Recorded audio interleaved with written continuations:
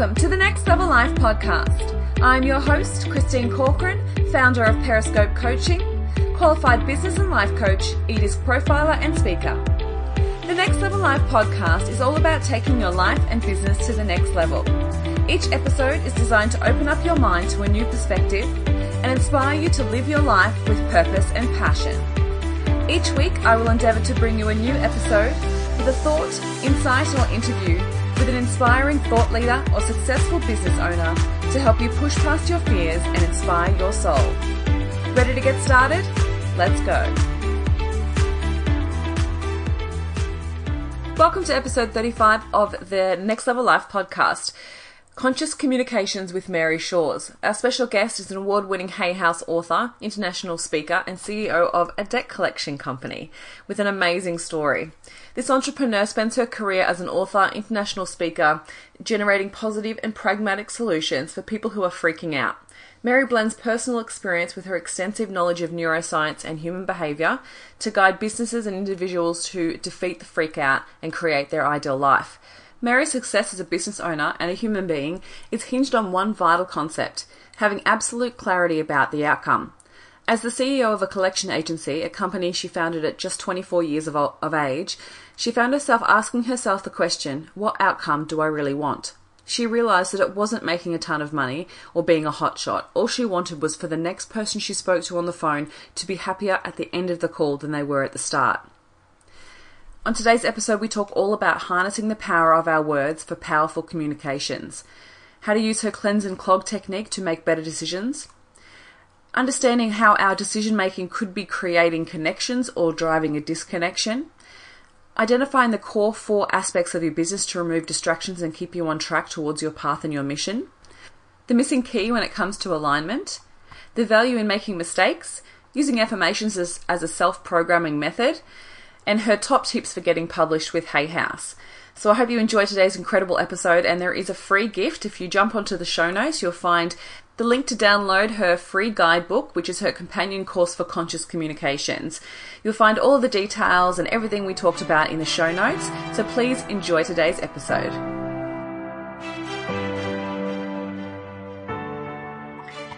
So welcome to the next episode of the Next Level Life podcast. I have a special guest, an international guest by the name of Mary Shores, who is a Hay House author and a CEO of a collection agency who has an amazing story. So I just want to welcome you to the podcast, Mary. Thank you, Christine. It is my absolute pleasure to be here. Awesome. So for those of you who don't know you, would you mind just starting with a little bit of a backstory, a little bit of a story about how you got to where you are today? Sure. So I like to talk about sometimes my early childhood. So while I was always very entrepreneurial in early childhood, I actually went through some hard times. And when I was a teenager, I was out on my own at 16. And this was just very interesting to sort of be this young adult trying to figure out an adult world with no resources and really very little guidance whatsoever. So I still managed to graduate high school, but shortly after that, I actually became pregnant. And so I became a teenage mother, but my child was born with a severe brain damage. So she lost oxygen to the brain for more than 5 minutes at birth. And what that looks like is that she was blind, she was deaf, she was unable to suck a bottle or swallow because she didn't even have a swallow reflex. So she had to have a tube inserted into her stomach surgically so that she could be fed. And she lived for a year and a half. But you have to remember that I was 19 and 20 years old during this time. And I mean, I don't looking back, I don't even know how I got through it. And when I look at the pictures, it's just I just look gone in such a state of post-traumatic stress. So she passed away after a year and a half. And I think that I don't think I understood because I was so young that she was always terminal. I don't think it was actually until I started writing the book and I was revisiting some of those things from my past where I realized like she was always terminal, that her lifespan was going to be dictated because of her brain injury. And so, when you're that age and you're living in and out of the children's hospital and sleeping on the emergency room floor, it really shapes who you become, because you see things that you can never, ever see again. And so after that, I did go on to recover and started my first business when I was only 24 years old. And so I think that people get really fascinated into like, how did I overcome such a challenge and then turn around and start this business at such a young age? And not only that, but build it for a period of 20 years. So that's a little bit about where I came from.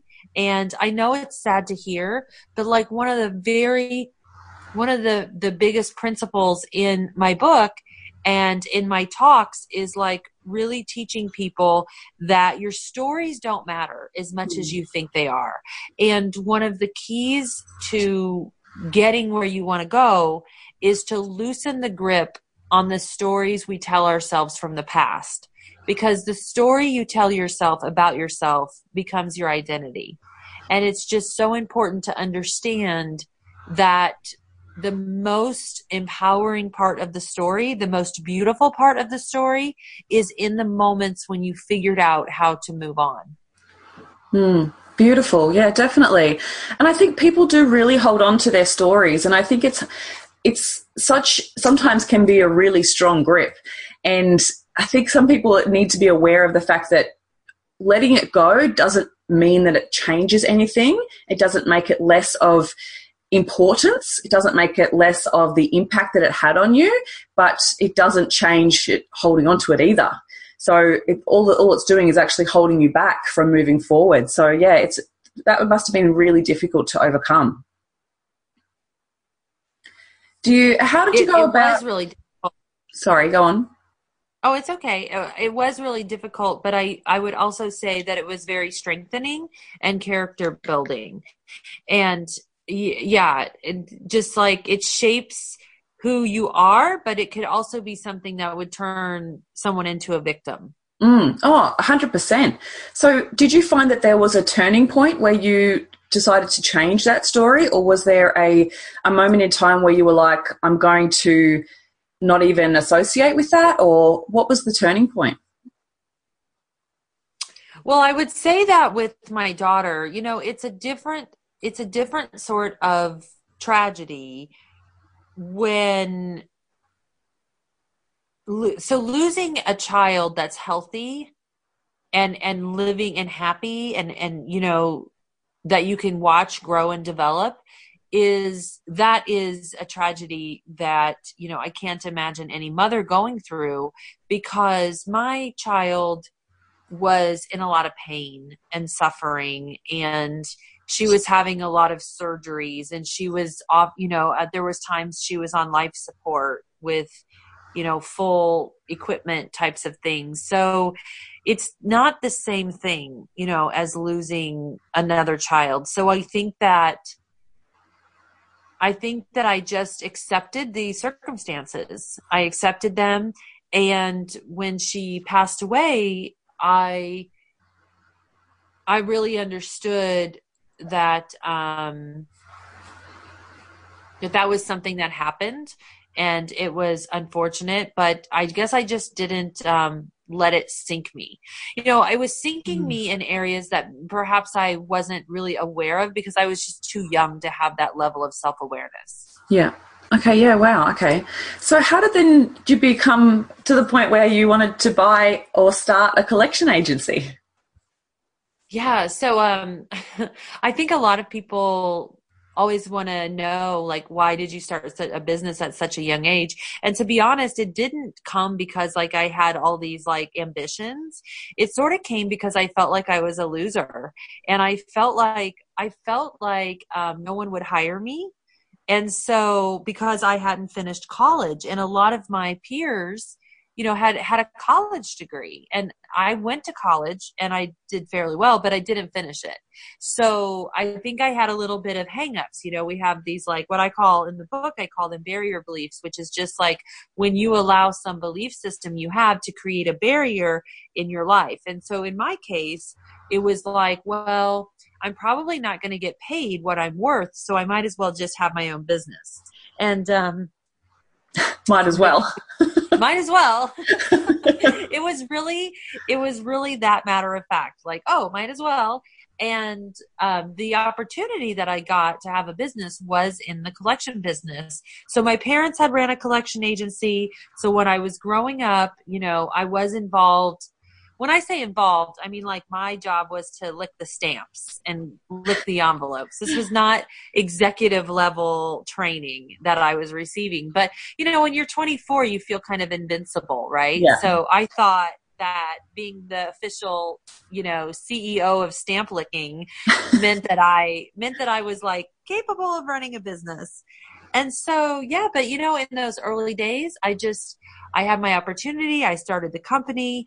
I really just did all of the things that came in on my desk that day. So whatever needed to be done, I just did it. And eventually I grew, and, anyway, I think that part of the story is actually kind of boring.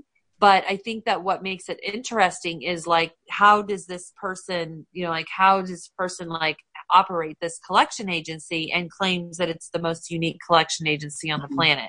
So right away, like, I didn't really want a collection agency that operated under the same tactics as all the other ones, because I really thought that there was a lot of negativity and a lot of bullying and shame and unworthiness being spread in the collections industry. So I decided to take a sales approach. But that didn't really work either, because you'd think it would work, but it didn't work. Because you know why it didn't work? Because it doesn't hit the root of the problem when it comes to people in debt. And the root of the problem is that debt is this thing where we attach this negative stigma to it. And, like, if we have a debt, we are unworthy. So my mission soon became that I want people to feel good about paying their debt, because having a debt is a psychological burden. It's one of those barriers that gets in between people and living the life of their dream. And it's just really so interesting what happens when you ask your brain a question. So I literally, one day, I looked at the phone and I said, how can I make the next person who calls happier at the end of the call than they were at the beginning of the call? And that moment literally changed my life. Because what happened in the weeks and months and years after that, what led me to building this communication strategy that I developed, which is all about customer service and how you can create customers and clients that you build such rapport and trust with that they will have a loyalty with you that's, like, unmatched, and you are really immune from your competition.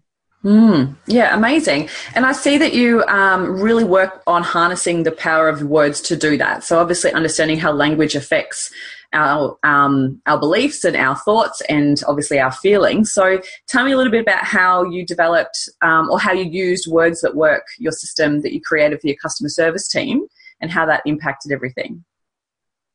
So I recognized that when people had a debt, they were stressed out, and that a lot of times when business, the way we react to things is because we have triggered our fight or flight. And so there's actually Words That Work. It's super easy. It's like 3 rules and 3 steps. And I don't want to make the show a training program, but I'll just give you, like, a really fun, brief overview. So one of the secrets to my success is having a do not say list. And I share that list in the book, of course, but it's words like no, not, can't, won't, however, and unfortunately.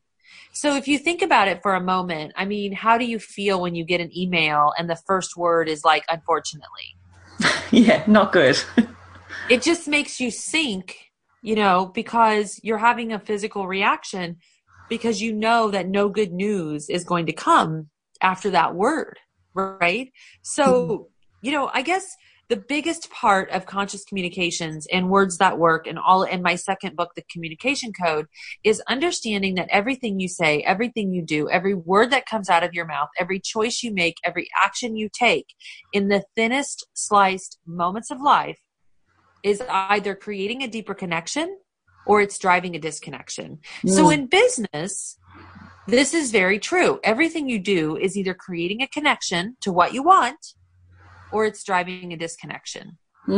Totally. And so how do you feel that your relationship with obviously the collection agency and then obviously seeing your parents with it as well, how do you feel that that's shaped your beliefs around money? Well, do you want me to be like totally honest? Yes. Because you might not like my answer. So money is a made up thing. It's not a real thing, right? It's only real because we as humans believe in money. It's sort of like, what if we're all just on the planet playing this giant game of Monopoly? Totally, right? Right. And then like, how do you win at the game of Monopoly? You have to bankrupt all the other players. That's not very cool, is it? So money is this made up thing. And we sort of, we need, it has a function, right? But we become so driven by it that, people it gets to the point where people commit suicide over money. People commit crimes over money. And so I think it's just very important. My own relationship with money, I think, is very healthy. I plan on someday I want to write a book called Debt Detox. That's like a future book down the road, because I want to really dive into this, like the psychology behind money and the psychology behind debt, and to understand like, when people get into a debt, there's all kinds of reasons for it. I mean, reasons from bad financial planning to a lack of financial education to sometimes even our governments encourage us to overspend because they want to boost the economy. I mean, here in the US, when we were going through the financial crisis, the message from the government was the best thing you can do to support the country right now is spend. Wow. But guess what they were spending? They were spending money they didn't have. Full on. Yeah, I can imagine how that would turn things backwards. So tell me, over the 20 years of being an entrepreneur yourself, what do you feel are some of the best habits that you've had that's made you successful? Oh, I'm so glad you asked me that, because I know that you have an audience full of young entrepreneurs who are starting out their journey. And I'm very passionate about sharing these messages. And so I really want to say that, and this is coming from, I've built a $40 million company. And so I really want to say to people who are just starting out, one of the most important things that you can do is understand the difference between a need and a want. Okay? Because here's the thing. When you start off your business, and, for me, for the first couple of years, I wasn't making any money. And you can be sort of desperate because, there was a time that my daycare cost me more than the money that I was bringing in from my business. And you have to be in it for the long game. Do you know what I mean by that? Not the short term. You have to be in it for the long game.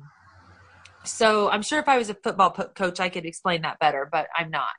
So understanding the difference between a need versus a want is like, I need transportation. I don't need a Mercedes. So sometimes we'll have a really good year in our business and maybe we make more money. Maybe we make 3 times more money than the amount of money we made before.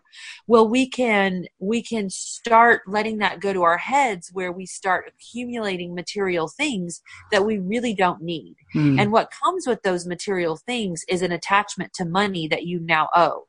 And it would always be smarter to take that money that you made and reinvest it right back into your business and really keep your living within your means. So for example, when I had my business for about, 12 years and the financial crisis hit really hard, I had to cut my salary in half. And this went down. That's a significant amount of money, but I made a commitment to my employees that I wasn't going to lay anyone off.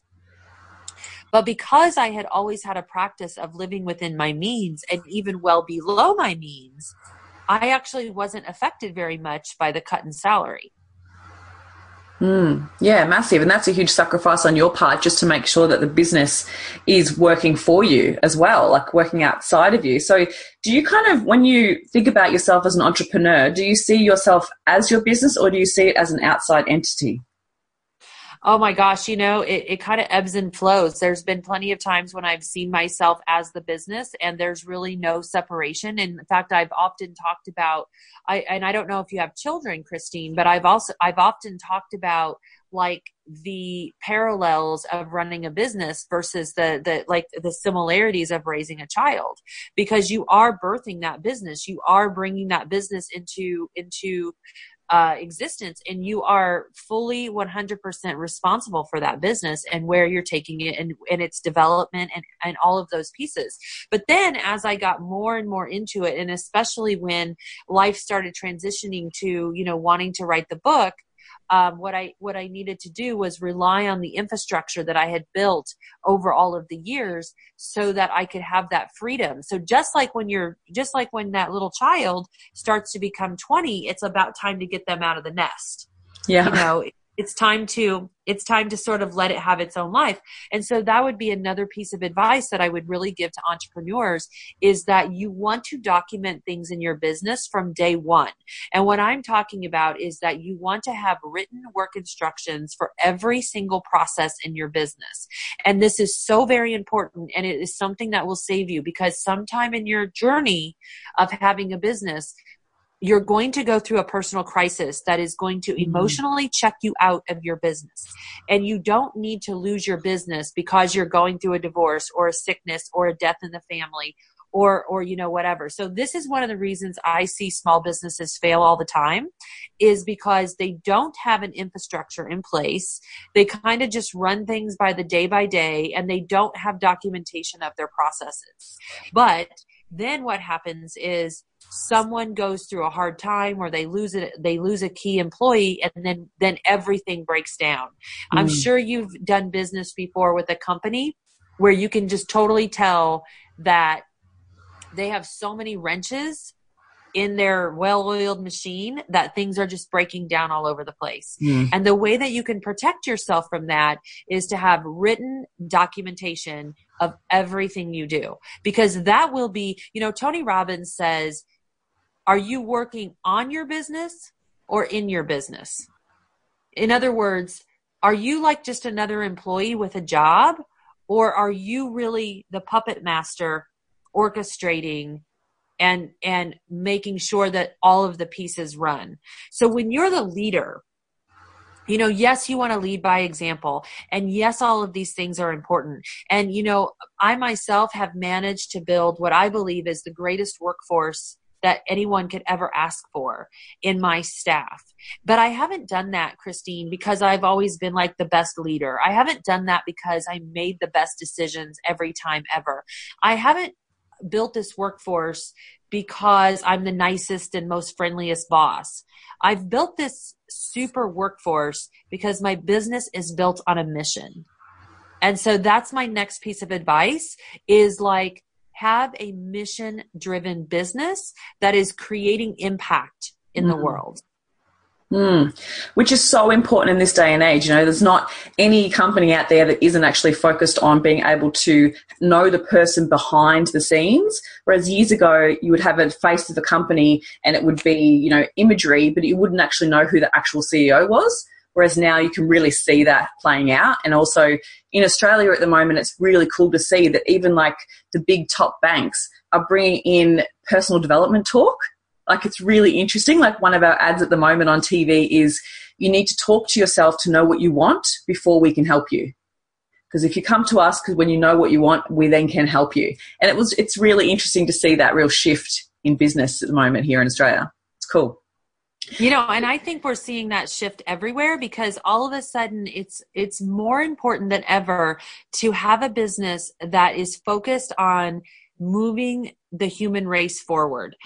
So being humanitarian plus more than we're being humanitarian minus, because we all know the McDonald's of the world that, that are really moving us backwards, not forwards. Totally. So is there anything when it comes to business that you wish, obviously it's been so many years, that you wish back then when you were 24 starting that you wish you knew, that you know now? That's such a great question. I think that I wish that I would have known everything was going to be okay. I spent a lot of time stressing. I spent a lot of time stressing. I can't say that I made major mistakes because all of the things that I did that were erroneous at the time definitely paid off, because every mistake that you ever make, you're going to learn from that. And it's going to, like, say you make a mistake and it costs you $100,000. That $100,000 mistake is going to save you $1 million in the future.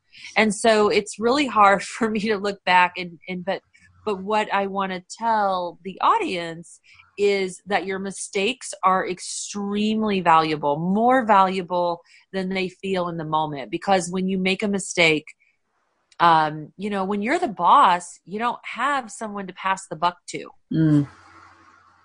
So has there been any major lesson that you can recall that over one of those failures that's really taught you something over the years? Well, I remember when one day I got served with a class action lawsuit, and it felt scary. It felt like I'm going to lose my business. And I went home and I told my husband, who's now my ex-husband, this news. He looked at me and he said, "Oh, well, now I guess I can't go to school full time." Like, he had no empathy or compassion whatsoever for the fact that what I was going through. And so what I learned from that is, like, in relationships, it doesn't really matter what someone looks like. It doesn't, what matters is, are they going to be there for you when you need them? And, that's just something I've learned from that, but there's probably been thousands and thousands of little lessons that I've learned along the way. Everything from the practical, like even now I'm still learning. A couple of months ago, I did a webinar for an organization, and I didn't have a strategy behind the webinar to how I was going to utilize that to make it have a return on the investment of my time for the webinar. So, like, I'm still always, that's like a rookie mistake, right? But even 20 years in, you still find yourself like screwing up a little bit. But when you have that strong infrastructure, I always say there's an 80-20 rule. 80% of the time, you do your best to get it right. I always say, so I have this saying, it's in the book, it's called cleanse or clog, which means that, I think we're living in a time where we accept that infinite possibilities are available to us. And this is kind of like goes along with the personal development. But we don't always understand that the word infinite possibilities doesn't mean that we get what we want, because it's infinite. And that means there's an entire spectrum of things that can happen, including all the bad things. So what I've learned is that it's actually the things you do, the choices you make in those thin sliced moments, that's either creating that connection to what you want or driving that disconnection. So how this plays out is, like, let's say, for example, that I'm on a diet. Well, I can look at an apple and I can intuitively know that that apple is going to nourish my body and that it's good for me. And at the same time, I can look at a Snickers bar and I can know that the Snickers bar is not so good for me and it's going to clog me. So cleanse or clog, you choose things that are going to connect you to what you want. And as long as you can do that about 80% of the time, so 80% of the time you're making cleansing, connected choices, you will succeed in the end. And could you give us an example in a business situation, how you would use that? I can give you an example of every single area in life. So let's say, for example, that you have a business goal of, I'm going to use sales because that's just, I think, an easy one to do. Sure. So let's say you have, you need $1 million in sales to meet this goal.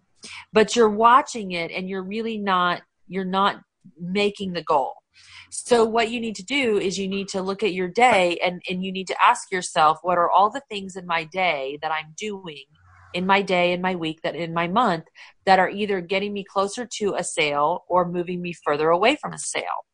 And then, so that would be the cleanse or the clog. So like, let's say, for example, that you're a salesperson, but you're finding that you're spending 50% of your time handling administrative things. So you need to understand like how much of your energy is going towards sales versus how much of your energy is going towards admin. So creating a cleanser clog is just like saying, how can I spend my time on lead generation? How can I spend my time on following up? You know, how can I create a strategy that's going to get me closer to my goals? And then once you've done that, actually doing the things on the strategy, because we all know that we can create a strategy all day long, but then the distractions come in, right? Yes. So I've actually created something that I call the Core 4. And the Core 4 is very exciting to me because it's helping me. It's just another tool sort of in my toolbox, where the Core 4 is where I'm taking the 4 most important areas of concentration in my business. And like, these are the things that we're focused on. So it's like taking that goal and then breaking it down to the 4 areas that are going to make those goals happen. And then anytime energy is going to resources or going to things outside of those Core 4, then we throw a yellow flag. And we see the yellow flag. So all I have to say to someone in my business is Core 4. And then they immediately like, okay, I get it. Because you can get distracted by, you know, you can get distracted by the opportunity that like might seem really bright and shiny, but yet it's not really on track to what you really want. And so again, you know, this is not about perfection, but imagine if 80% of the time you're making choices and you're doing things that are always connecting you to the end game. Very productive. How much would your life change? Yeah, hell yeah. And I think it's very outcome focused, and it kind of stops you from getting caught up in all the drama. I totally agree. Yeah, outcome focus is that's really a big part of the book too. It's not just because I think that a lot of leaders, a lot of influencers talk about like knowing your outcome type of thing, but like the difference is, how do you show people the way to do that?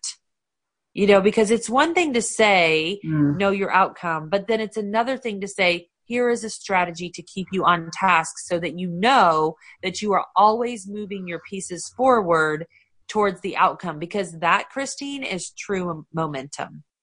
That's totally true. So let's talk a little bit more about the book. It's called Conscious Communications, your step-by-step guide to harnessing the power of your words. So tell me a little bit about what the concept is and what led you to write the book. So what led me to write the book, I believe, is just the path that I wanted to go on in my life, which was I wanted to go on a more spiritual path, or like really personal development. After about 15 years, started to evolve into spiritual development. And so I wanted to take all the concepts it was kind of like this, combining 20 years of entrepreneurship with 15 years personal development and saying, what is this really all about? And also, and we haven't talked about this, but I'm a complete science nerd. So I geek out on like neuroscience, just nonstop. Like understanding consciousness and the way the brain works gets me so excited. Like it gets me more excited than winning the lottery. So So to me, science and spirituality have always been talking about the same thing, but they use different languages. And so what I really wanted to focus on in the book was using more scientific language of neuroscience to explain concepts that they talk about in spirituality, such as like concepts such as like we create our own reality. You know, so where on the spirituality side, you might hear someone use terminology like law of attraction. And, you know, that's really interesting. But what the heck does that mean? It sounds kind of like mystical and woo-woo. But what if I could show you through neuroscience why our brains are built to create our reality, that we're creating our reality. And here's how your brain and your subconscious is working to create that flow in your life. And so what I've done is I've really taken a study of neurology and especially the subconscious programming, because in our subconscious, Christine, we all have these neural pathways. Have you heard that terminology before? Yeah, totally. Yeah. Okay. So every time, in order to, I think that we've sort of culturally been led to believe that if we have a problem in our life, that we need to go through years of therapy to sort of fix ourselves. But what if fixing ourselves is just as simple as planting a seed of a new neural pathway and then watering and growing that seed until it becomes a full blown out neural pathway? Because the true path to change is really to work on those belief systems. And so one of the ways that I found to change my belief systems was through the power of words. And so like the best example I can give you of this is to say, like, for 10 years, I really truly wanted to write a book. I mean, it was my total heart's desire. And I would go around and I would say to anybody who would listen to me, I want to write a book, but I'm not a writer. And the thing is that words are like a mirror to your subconscious. So whatever words are coming out of your mouth are actually coming out of the subconscious or the unconscious part of your brain. So it's like when you hear me say the words, I want to write a book, it's like you can see that written on my soul. Like I have this purpose to do this. But I have a big problem when the next words out of my mouth are, but I'm not a writer. Because what that's doing is it's also revealing that somewhere in my subconscious, I have developed a belief system that I don't have the capability of writing a book. Like, have you ever felt, and it doesn't have to be about writing, but have you ever felt that way? Like you wanted to do something, but you just didn't believe that you could achieve it. So like I could go to 10 years of therapy and wait another 10 years to write my book. And I could try to figure out who in the third grade told me that I was a terrible writer, right? Or I could just plant that new seed and I could invest in myself. And so here's another piece of advice that I will give to the young entrepreneurs is that you always have to invest in yourself. Over any other investment, the most important investment you can make is in yourself, whatever that looks like. And I highly recommend investing in personal development because that will pay off more than any other investment that you ever make. So I invested in myself and I went to a writer's workshop. And at the end of that workshop, you know, I wrote a story and I read it to the class and no one made fun of me. No one told me I wasn't a writer. But see now, in fact, it was the opposite. They actually came up to me in tears and told me how inspired and moved they were by my story. And what's interesting is that my brain now had the evidence that it needed. So the subconscious had a new seed planted in it, which gave me the evidence, which could then change my words. And those words would then change my thoughts. And those thoughts eventually changed my belief. And now all of this together changed my actions and my choices. And then within something like less than a year, I had a book deal with my favorite publisher on the planet, Hay House. Amazing. Absolutely amazing. I love every part of that. And I just love the idea and the practicality, I guess, around the power of your words. Because I think, you know, when you talk about the neuroscience aspect of it, it takes away the whole woo-woo of let's do some affirmations. Whereas really, they do actually work. And when you start actually voicing it and, you know, seeing it written and start believing those words, everything else just starts falling into place. So I love how you've really communicated that really clearly. I love that you bring up affirmations too, because I have a lot in the book defining affirmations and goal setting and like understanding like there's a difference between people who achieve and people who don't. And I break it down to like different types of affirmations such as gratitude as an affirmation, goal setting, speaking affirmations, self-talk. And, you know, the thing is that all of these methods of affirmations, the reason that they work is because it's a self-programming method. Okay. So think of it as think of it as not necessarily some like woo-woo thing that has to do with law of attraction, but that the repetitiveness actually has an effect on your subconscious brain wiring. And see, that's the important thing. You know, it's like, we all know that we have these like repetitive patterns and habits in our life, right?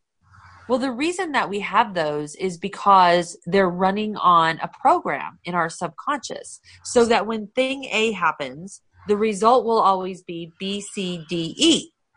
Okay. So the only way to change that behavior is to install a new program.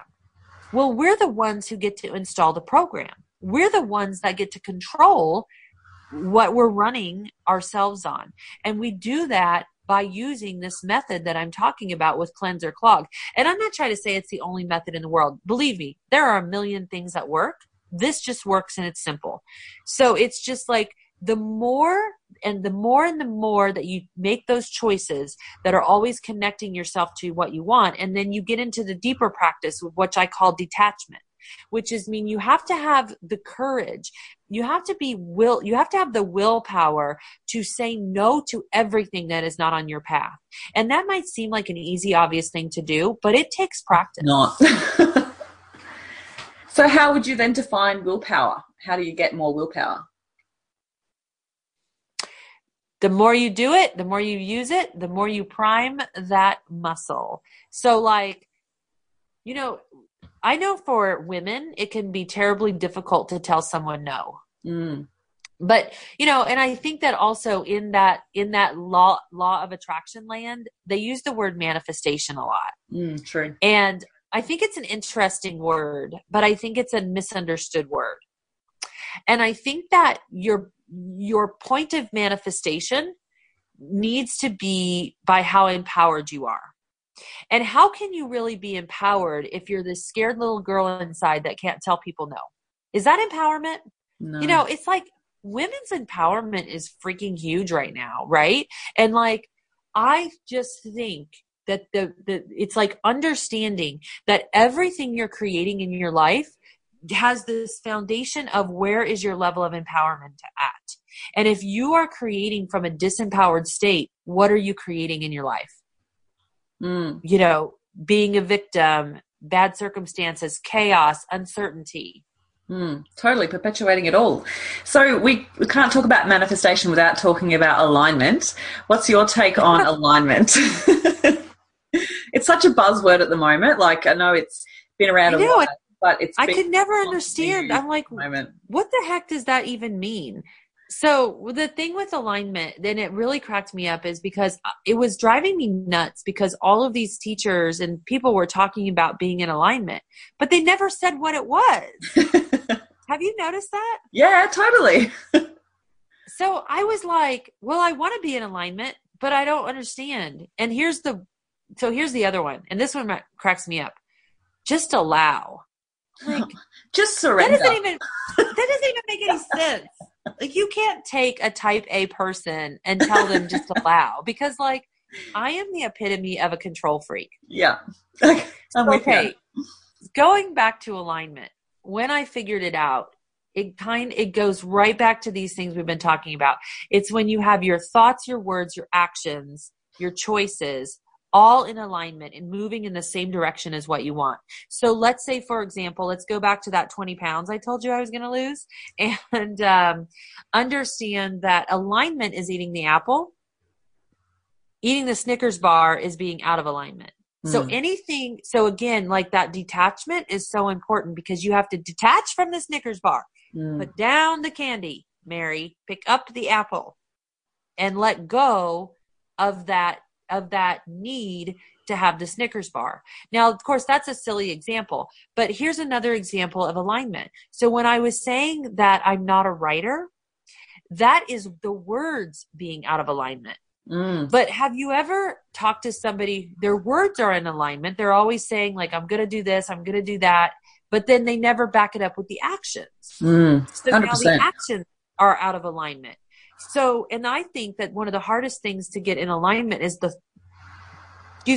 thoughts. Totally. Because the thoughts feel like they're just coming from out of nowhere at times.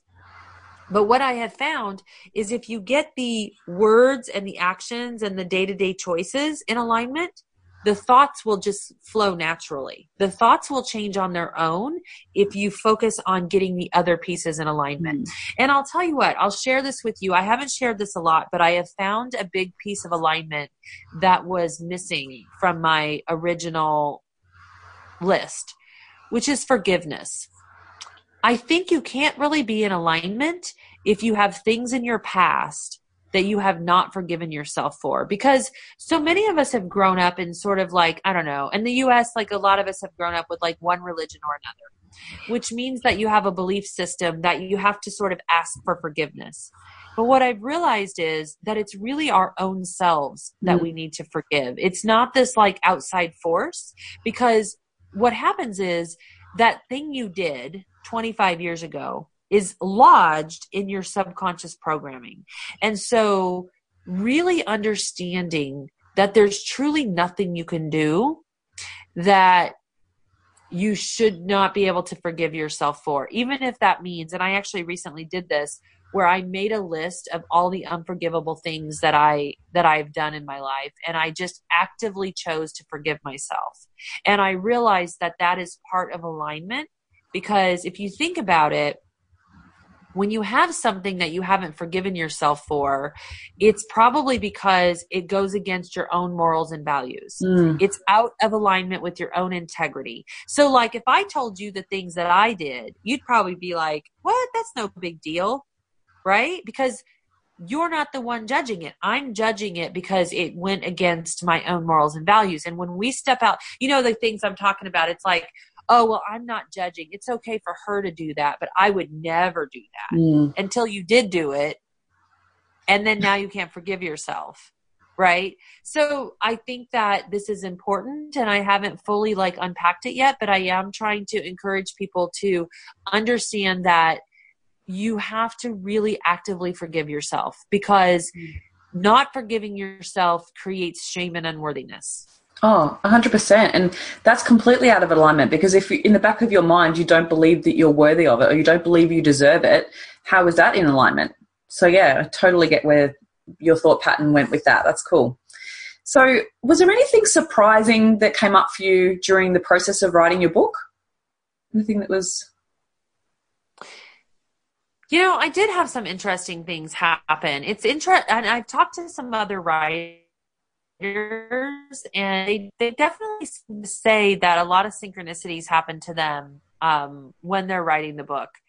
And so I certainly had, I mean, the path to getting the book published was a crazy ride in and of itself. But I definitely remember one day I woke up with this strong feeling that I wanted to learn the Hebrew alphabet. And that's like a weird, like who wakes up and just like, I'll learn the Hebrew alphabet today. But it really beautiful. And it was so strong that I went to YouTube and I just like tried to find a way to learn the Hebrew alphabet. And I found this rabbi that had videotaped his Hebrew class. And I started listening to the video. And at 29 minutes into the video, he said something I will never forget. He said, there's a word in the Hebrew language that means, that is the word that everyone in the English language knows as the word that the magician uses when he pulls the rabbit out of the hat. And he said, abracadabra.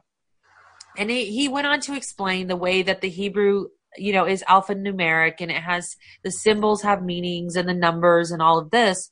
But he said that the words abara meant I will create, kadabra as I speak. And it really gave me chills. And like, I understand that the Hebrew language is a complex, intelligent language. It's different than the English language. It's an intelligence that I don't know where it came from, but there's some kind of power in understanding that there is a creation with our words. And I'm not trying to say some mystical creation, because what I really do understand now, and the more that we're learning about neuroscience, is that, you know, like I'll tell you something. I was listening to a talk given by neuroscientist Moran Cerf, and he said that the people that you are in proximity to, that your brains actually get in sync with each other. Meaning, you know how women go on their periods at the same time?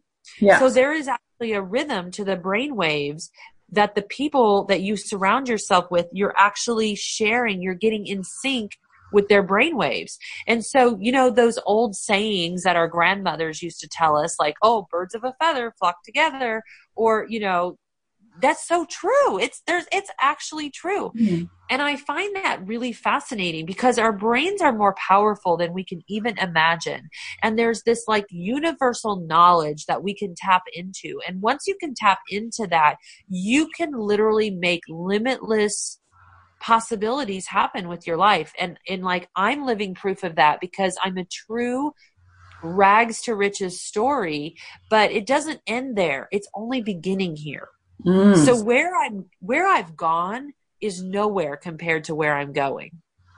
Amazing. And so what are your thoughts on when it comes to, like, I'm a huge believer in when ideas come your way, it kind of is in the same kind of concept of when an idea piques your interest, it's almost your responsibility to follow it through with some form of action. Yeah. So my problem is I get so many ideas because, so I have these daily practices, and you can actually become I call myself an idea machine. So you can actually become an idea machine by writing down lists of ideas every day. So James Altucher talks about it in his book, Choose Yourself. And it's just, he takes a little notepad and he writes 10 ideas a day. And now they don't have to be important ideas. They can be like 10 places I want to travel, 10 stocks I want to invest in, 10 ways I would fix Facebook, 10 colors I can paint my bedroom. It can be a list of anything. So it's not really important what's on the list because it's not a to-do list. But what is important is it's priming the areas of your brain that actually create ideas. And so like the way that the brain works is like you have problem solving areas of your brain. You have idea generating areas of the brain. And so if you can get into a daily habit of the way that you use your brain, then you will see tons of ideas coming to you. And I definitely think that I talk sometimes about this frequency scale, which is really like a frequency scale of emotion. But let's say an idea hits you and you feel like a level 100 excited, like you can't wait to jump off the ground running. That's the one you should chase, you know? And I think that everyone has different personality types. I was recently taking a Gallup Strengths Finder test online. And my number one strength was, I think it was called like actionable, meaning I'm a person that constantly starts on ideas. Well, one of my best friends, his number one was analytical. And so that kind of makes us the perfect match because he thinks about things. And someone like me doesn't really think, we just jump. Yeah. Like, oh, the details will work themselves out. Yep, I'm always about that. Just take the action and figure out what works and what doesn't. Another reason why documentation is so important. Totally. So I need to ask, so tell me a little bit more about your pathway to getting published. You know, I love talking about that because I find that there's so many people who also have a book inside of them. And just because like my own journey was, 10 years of, I could have had this done 10 years ago. I always like to tell any aspiring authors that, the first thing is you have to write a book proposal. I thought people just sat down and wrote a book. And if it's a nonfiction book and you want to get it traditionally published, the first thing that you do is you write a book proposal. And I'm actually teaching an online class right now called the Aspiring Authors Online Workshop, where it's a very low cost and it takes you through step by step each section of a proposal and how to write it. And I also give everyone as part of that course a free copy of my proposal, which I think is very valuable because if you want to write a book, here you can see an example of a finished proposal and what yours should look like when yours is finished. Cool. So what was the difficult part about being published, and how did you go about getting it through Hay House? I think the difficult part was always not knowing what was going to happen next. There's nothing that can prepare prepare you for the moment when you get an email from somebody from around the world. Like I got a message on LinkedIn from someone who lives in Cape Town, South Africa, who was reading my book. And she was telling me how she found it in a little bookstore and that the book was really changing her life. So there's nothing that can prepare you for those kind of moments. The hard parts were, the marketing. Like, I think that, if I'm being really honest, it's sort of the marketing and the social media part. Like, I think for the younger generation, they're much more intuitively involved in that, where for me, it just seemed that was the hardest part. And then getting published with Hay House, Hay House has that writer's workshop. Are you familiar? So, and I believe they have one in the UK, and I can send you a link if you're interested in ever attending that. But, so Hay House has a writer's workshop, and everyone who goes to the workshop gets to submit a book proposal. And so I did that. I wrote my proposal and I turned it in and I won first prize, which meant I got a book deal. Now, what's fascinating about this is that, honestly, after I was so pumped after going to that workshop, I actually didn't care if I won anymore because I knew that I was going to make my book happen, even if I happened to self-publish it. So yeah, I got a book contract. I got an advance. I got the whole deal. It was like, I felt like I won the American Idol of publishing. It was literally that exciting. That's awesome. Very cool. And so tell me, what would you like people who read your book, what would you like them to walk away with? Really, that it's everything you say, everything you do, every word that comes out of your mouth, every action you take, every choice you make in the thinnest sliced moments of life is seriously creating these connections or driving disconnections. I think that just understanding that is a game changer. Massive. Okay, cool. So just to finish up for today, I would love if you could impart any advice that you've received over the years or any advice that you would have yourself for any entrepreneurs who are following their passion and purpose. I would say don't be afraid to fail. And I would also say that, because I did want to talk about purpose, that I feel like in today's culture, everyone is very focused on having a purpose, but nobody understands what it is or how you're supposed to figure yours out. Like, you got to go through this 15-year hero's journey to uncover your purpose because it's this elusive thing that's hiding behind a curtain. And what I've learned is that truly it's not difficult at all. Your purpose is the things that you are naturally skilled at, what your natural talents and abilities are. Meaning that, are you a writer? Are you a teacher? Are you a healer? Are you a good organizer? Whatever those things are, I want you to feed those things, because the more that you put those things into practice in your life, whether it's through a job, whether it's through volunteering, whether it's through just a hobby in your spare time, what you're going to do is you're going to build the muscle in your brain to those gifts and make them stronger and stronger until they become the platform or the foundation for whatever it is you're supposed to be doing. And I cannot scream this loud enough that we need to do this more in the world, because what we're doing is we're teaching people to overcome their weaknesses. And what we really need to do is teach people to feed their strengths. And if you don't know what yours are, go online, take a free personalities test through like Myers-Briggs or DISC profile or whatever you can find, and just take the quiz and then just read the results. And I say take a highlighter, and like if it gives you 30 traits that are your skills, just highlight the top 5. Cool. And then just run with that. Just run with it. Just get started right now, get an idea, and take action. And just one last question. What is your purpose or mission for the next, say, 10 years? So my mission is to change the face of debt collections. I really want to make a dent in the collective consciousness of, especially the United States, but I would be happy to do it worldwide. That I need to change the negative stigma towards debt, and I need to start doing that by changing the way that debt collectors behave.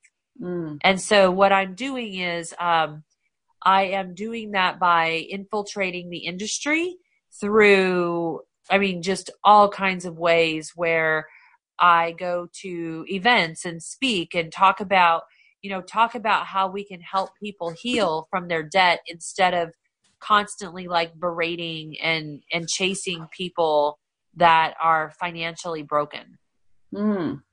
Powerful, because that affects so many people in this world. So that's really powerful. Awesome.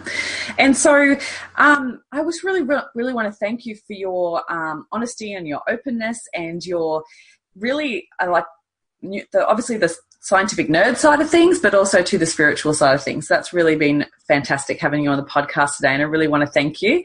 I'm going to make sure that I put all the links of everything we talked about together, some links on my post about where people can find you, where they can find your book, and there's going to be a little free gift as well. Yeah, and I hope that since you're in Australia, I want to make sure that you have the correct link that for whatever you guys use, because some people use Book Depository over there. And I always say that, like, if you read the description of the book, you'll know right away whether it's for you or not. And that's my only ask is if you resonate with it, please pick it up and read it. And you can certainly find me on social media. I have a Facebook group called Fearless Ambition, and would be happy to have any of your listeners in the group. Oh, amazing. Thank you so much. You've been amazing today. I just want to thank you, and I really appreciate your time. So thank you so much for joining me today. It's been a blast. Thank you for listening, and I hope you enjoyed today's episode of the Next Level Life podcast. I'd love to hear any takeaways that you've had from today's episode, so please share with me on Instagram and Facebook. And if you feel so moved, please pass this episode on to any friends or family that you feel may benefit from it. Looking forward to speaking with you next week, and here's to taking your life to the next level.